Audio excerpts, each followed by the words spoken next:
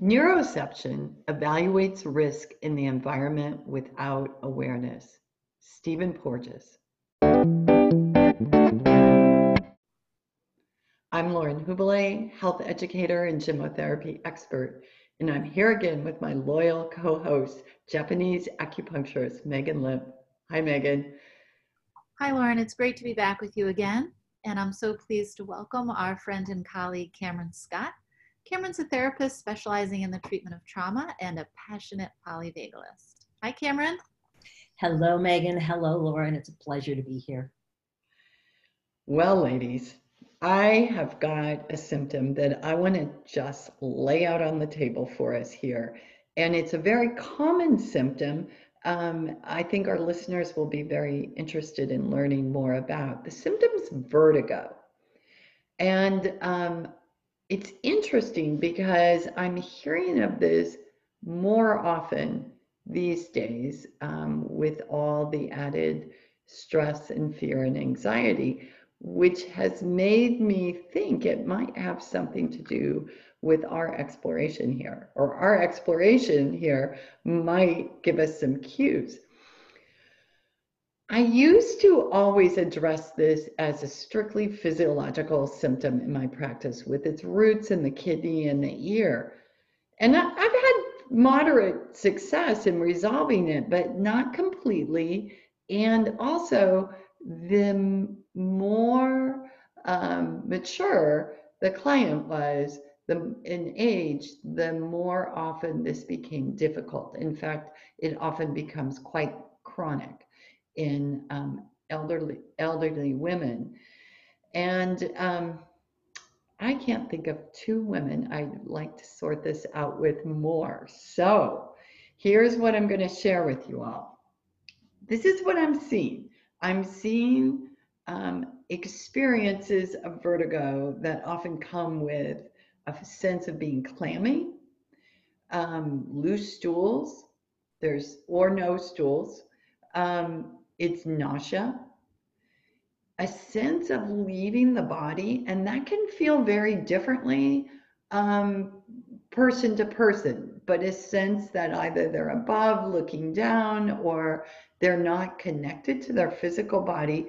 And when it's extreme, they seem to have problems being unable to coordinate physical movement, which is quite frightening. So let's put this out there, ladies, and take it apart. Megan, Cameron, who wants? Megan, do you want to go first? No. Okay, Cameron. Well, I'm absolutely fascinated by this, Lauren, and I'm going to look to you and Megan to fill in some of my blanks, but through the lens of the polyvagal theory, which is really looking at our autonomic nervous system. What's happening? Why is it happening? How do we support regulation? Because the symptoms, as you suggest them, really correspond to that dorsal vagal state, which is that place that exists in our bodies below our diaphragm, and it is often considered the shutdown, conservation. Really, some people in psychology call it the dissociative, but each symptom that you mentioned belongs to a predominantly dorsal vagal state. Wow. Wow. And you know, Cameron, as you say that, I'm thinking that often I hear that people say they can't feel their feet. Mm-hmm. And that's physiologic. That state really is, its function is to conserve energy. And so it really is a reptilian, simple like response of, think of when reptiles hibernate, that everything slows down, detachment, because the system in order to really need to conserve is shutting down, detaching. So Cameron, just in case someone's joining us for the first time or they get this podcast passed along to them, can you give a couple sentences what the dorsal state is? Mm-hmm.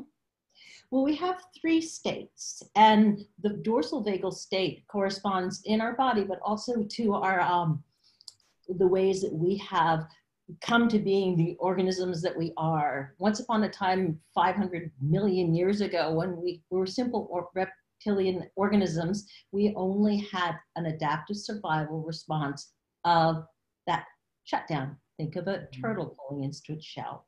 And then 500 million years ago, as our brain grew and we evolved, we looked more like cavemen. We added the mobilization, being able to fight or flee in the sense of danger. Okay. And then a mere 200 million years ago, we really developed that front of our brain, that prefrontal cortex, which is meaning making and engagement and, you know, many of the vast qualities of really well evolved brain. And that's our ventral vagal. Wow. Okay. So Cameron, how can we link this? Someone's having vertigo. This looks like dorsal state. What would put them in a dorsal state? Well, because our system, much like evolution, is in a hierarchy, our states our bodies want to be in well-regulated, and well-regulated means lots of that brain that's well-developed, managing all the other states. In a sense, a neuroception, often 80% precognition, there are challenges. There are cues for danger and threat. The first place we go is that sympathetic, a little bit of mobilization. Something's not right. Something's not working, you know, and we have that mobilized response. In our systems, if that can bounce us back up into addressing whatever needs to be addressed, is there a cue for danger or threat, or is there just something that could easily be resolved and do enough cues of safety? We'll come back into regulation of our whole system with lots of ventral vagal energy. If, however, there's chronic or repeated stressors to the system, so think of our world right now and all the things that are cues for danger or threat. That's sort of that chronic environment. And I'm sorry, I don't want to suggest that age is a cumulative stressor, but physiologically it is. Right. And our bodies, when they cannot resolve easily back into regulation, when they've gone into that mobilized place, it will go down. Not a choice, but our bodies will go to that conservation mode, that dorsal vagal shutdown. So you said something very important, that it's not a choice. And I think that's something I want to underscore for our listeners. And because this state is quite frightening in itself. And I think it takes someone that is already struggling feel even more helpless. Mm-hmm. And one of the wonderful reasons we study the autonomic nervous system, because often that fear only intensifies the state. What's happening to me? I don't know. And those cues of danger or threat, because we're not understanding what our biology is trying to do for us, make the situation more intense and more difficult. So from your perspective, this is a protective mode. Like everything's too much, I'm going down here. Yeah. Okay. And often without any understanding of what's going on. Our physiology, we're hardwired to survive, and we're also hardwired to connect. But our hardwiring for survival always comes first. And that ties right into Porges is talking about the neuroception, that Exactly. we don't have to have the awareness to have the reaction. Yeah. Wow. Megan, what do you want to add to this? Yeah, I think this is a beautiful segue into bringing in the Asian medicine lens to this, because similarly to how we talk about the hierarchy with the autonomic nervous system and how it's not a choice, and we are constantly, scanning for cues of safety and danger, it's similar when we talk about qi in Asian medicine. This is not a choice. This is just what is. It's just the state of how qi, which is translated into English loosely as the life or the animating force in our body, how that is handling what's coming at us at that moment. So from the Asian medicine lens, we divide the way we talk about the energy in the body and the mind into two categories, which most people have heard of, called yin and yang. And yang is a more animating, outward force in the body, and yin is what keeps yang in check. So they both only exist in relation to each other. And yin is the grounding, nourishing, holding piece. And so if we go back to the symptoms that Lauren presented at the beginning of the podcast, when we talk about breaking down this challenge, it often presents with an inability of the body to root and ground and hold itself. For example, things in the digestion that should be going down might be going up, and that might present as nausea. And we might feel a swimmy sensation in the head, or we might feel like everything is all of a sudden up in the head, but in a very unrooted, ungrounded kind of way. So the head feels a bit swimmy, and we might feel nauseous. We might feel even out of body. And so that is, from an Asian medicine lens, a depletion in our yin, a depletion in the body's energy to ground and root and hold itself. Now, as we talked about, and often that does have to do with the kidney energy and the inner ear, so that energetically all of those things are linked. But as Lauren and Cameron were both saying, you know, as we age, our yin does tend to start to decline. And so our ability to root and ground is harder. And so if something depletes our yin, because we, you know, our neuroception is picking up a cue of danger on some level, and we're moving down the hierarchy into dorsal, and we lose our ability to root and ground because of that, and we're more mature in age, it can become a more complex situation. And we have to be more creative with how we encourage the body and mind to notice where we are, and the tools that we then introduce to become more aware of our perceiving safety and invite the body back up the ladder through mobilization and ultimately into ventral, where we feel connected and safe, and it can organize us. And I think it's interesting, Cameron, what you said, and Lauren, how you were referring to these sometimes lack of feeling in the lower body, or how dorsal really is a lower body phenomenon. Because often, you know, when we study the body's energy in the world of Asian medicine, we talk about how if somebody is in long-term sustained stress, in a hypoarousal way, then the way we typically treat acupuncture points on the extremities won't work. And you have to come back into the torso, into the lower torso, to because the body will conserve, you know, dorsal is a mode of conservation, and the body will start to conserve its energy and pull back into the middle, even though it's ungrounded. And you have to treat the middle body to be able to even access the chi, inviting cues of safety, and inviting the body to return to itself and resettle. That is so rich, Megan. You know what's so beautiful, ladies, is I feel we truly are exploring in some new territory. And what I never expected in this exploring polyvagal theory was that it would begin explaining physiological symptoms that we see chronically, that there are no quote unquote cures for. If you are a woman out there with vertigo, I know you're not getting the answers you're looking for. I know that. I know you're given motion sickness tablets. You may be given some other type of anti-nausea drugs, or even steroids. And I hope you're listening and hearing that isn't the root of it. That's simply not the root. And it also gets me so excited, Cameron, for what else, you know, where else can we go, right? We're here.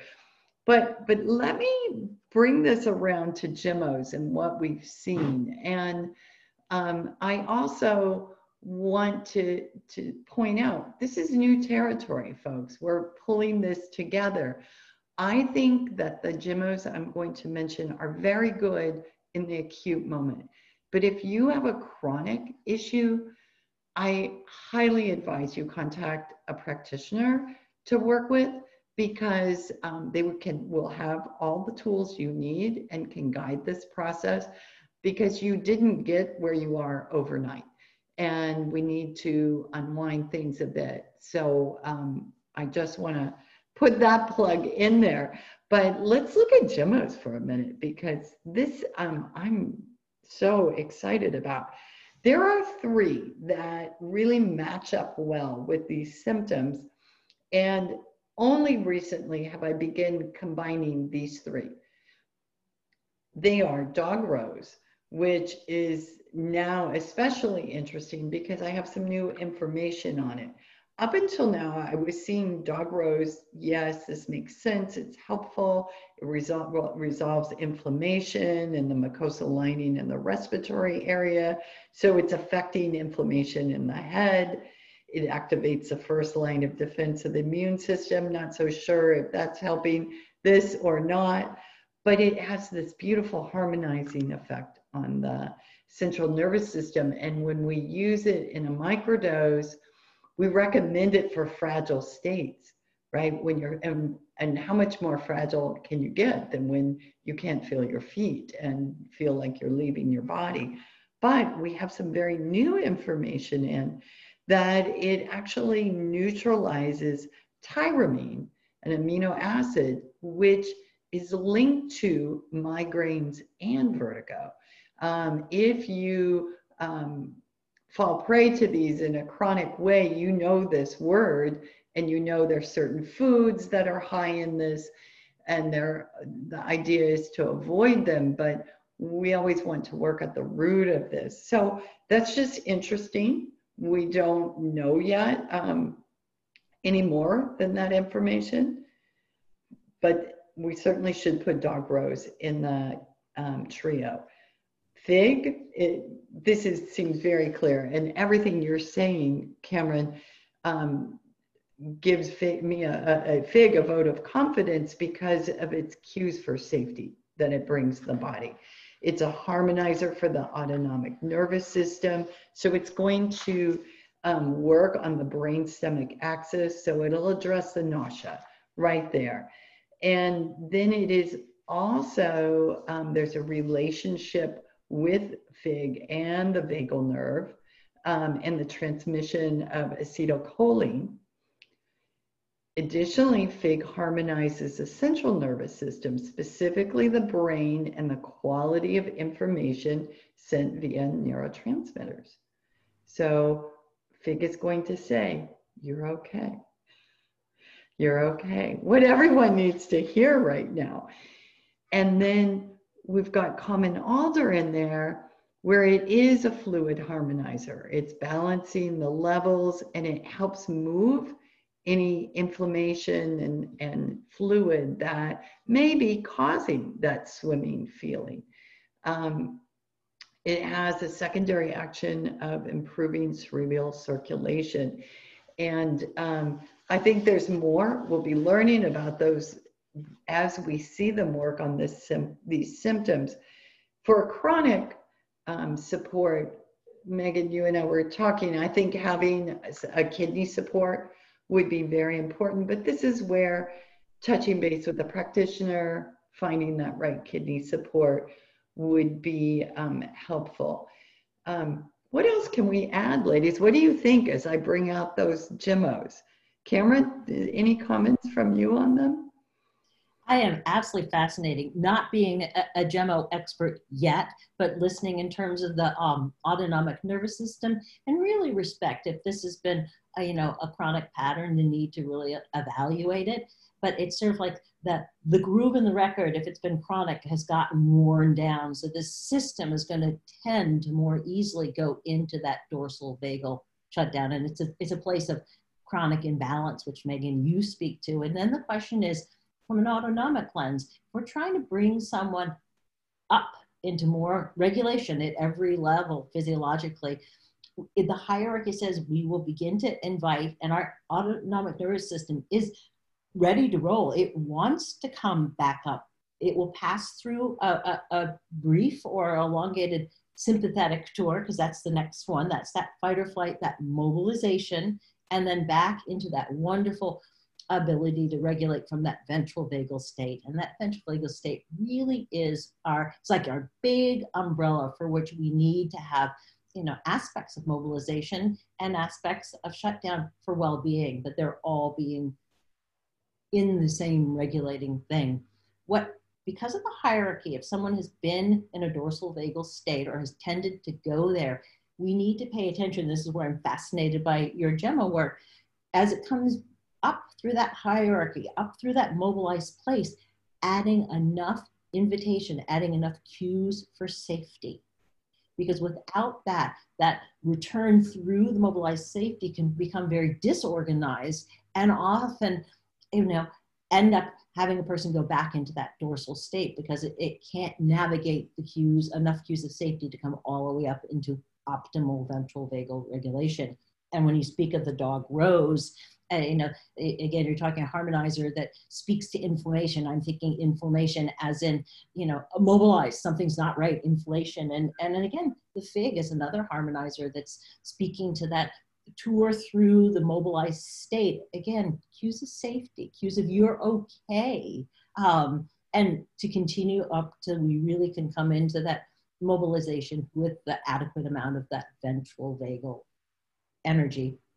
And it's so true that the dorsal vagal has a lot to do with all those organs below the diaphragm. So that is going to be the absence, if we're really in that conservation mode of regulation around digestion, disconnect from the body. It's shut it all down.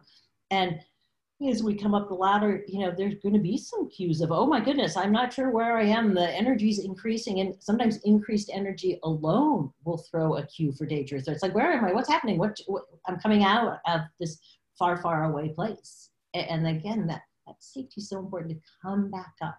And that from the operating under that wonderful umbrella of the operating dorsal vagal, we have that ability to have our digestion working for us, to have our mobilization working for us, and optimally being grounded. Cameron, I think that what you're speaking to really sort of put a light bulb over my head about this beautiful trio that Lauren is presenting, because often, well, starting out, we know that dorsal is energy conservation mode. It's a survival place where we're conserving energy on every level. And so I think if we're moving back up the ladder, if we used a tonic, we might be able to get things moving again so that we could send a message to the body of gentle movement. But it might, as you said, trigger a bit of a feeling of danger as we move through sympathetic, which still could happen, and we need to explore what this next step looks like. But so we know that common alder and dog rose are both going to be very gentle movers. They might gently move fluids and blood, which I think will help bring us up gently out of dorsal.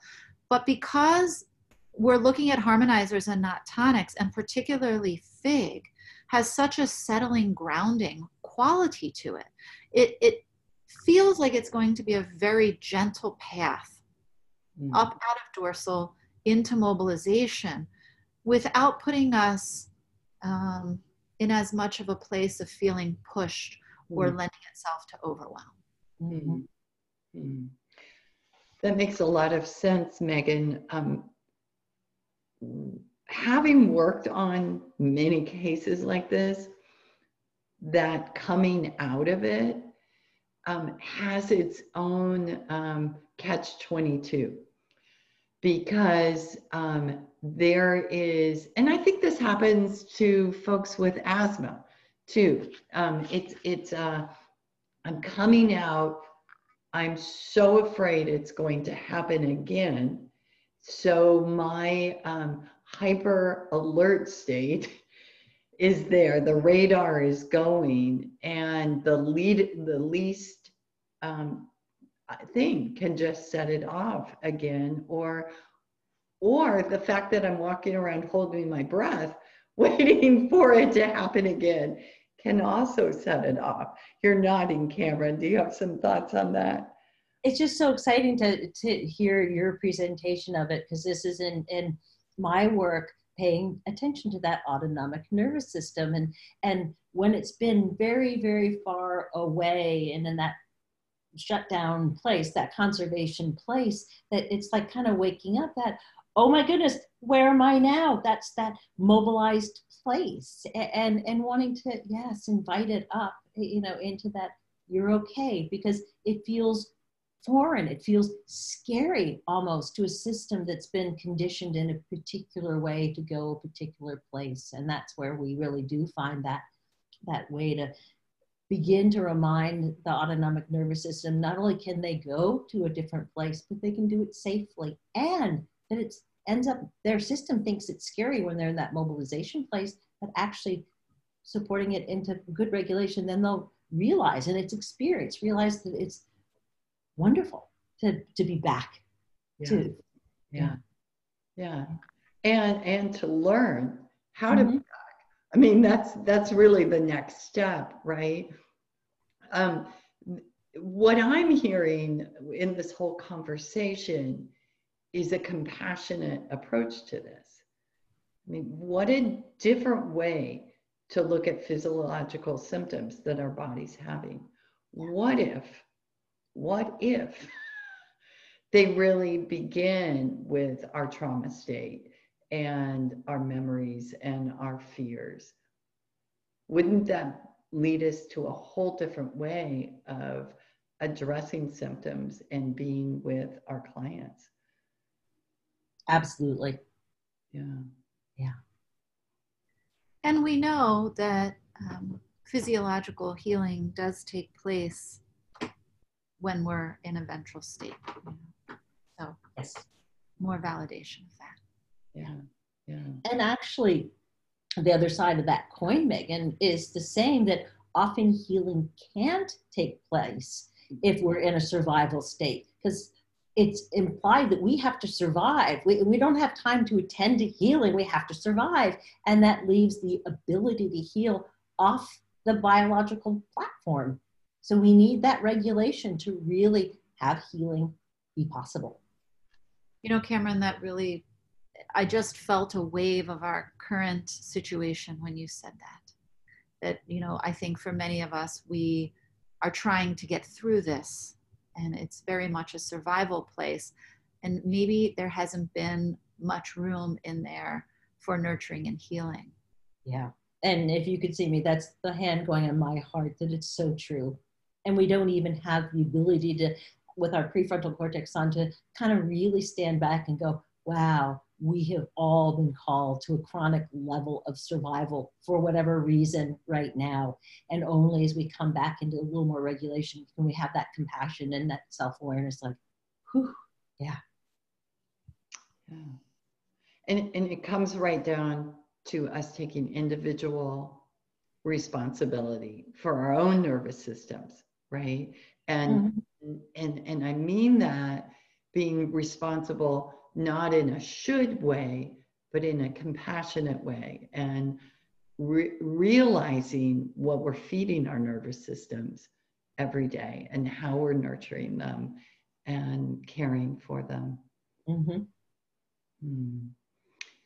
I used to think the reason why I started studying the nervous system first was because people couldn't hear what I had to say until their nervous system was harmonized, or it brought into a place of regulation. But the body can't even hear. Absolutely. At that level. So it's not just with our ears we need to hear. We need to hear with that neuroception and with every cell of our body. Absolutely. Wow. Ladies, you are remarkable. What a fantastic kitchen table discussion today. Thank you. Thank you. Megan, where can folks hear more about your work? Yeah, if you're interested in finding out more about GEMOs through the Asian medicine lens, you can visit my website at aculemp.com. Thanks, Megan. And Cameron? I have a simple website, an invitation to my work at CameronScott.com, CameronScottMA.com. Thanks, Cameron. And if you're looking for any work from on the polyvagal theory, I would highly recommend Deb Dana's Polyvagal Exercises for Safety and Connection book. If you're looking for further information about these extracts, I would suggest you look at our GEMO Memo podcast recordings and have a look at my website, laurenhubile.com. Megan and I will be taking a break from recording next week, and so I would recommend you tune into the breathing room because I'll have a few more episodes dropped in there to discover how to use your breath to help your autonomic nervous system on a daily basis. Ladies, thank you again.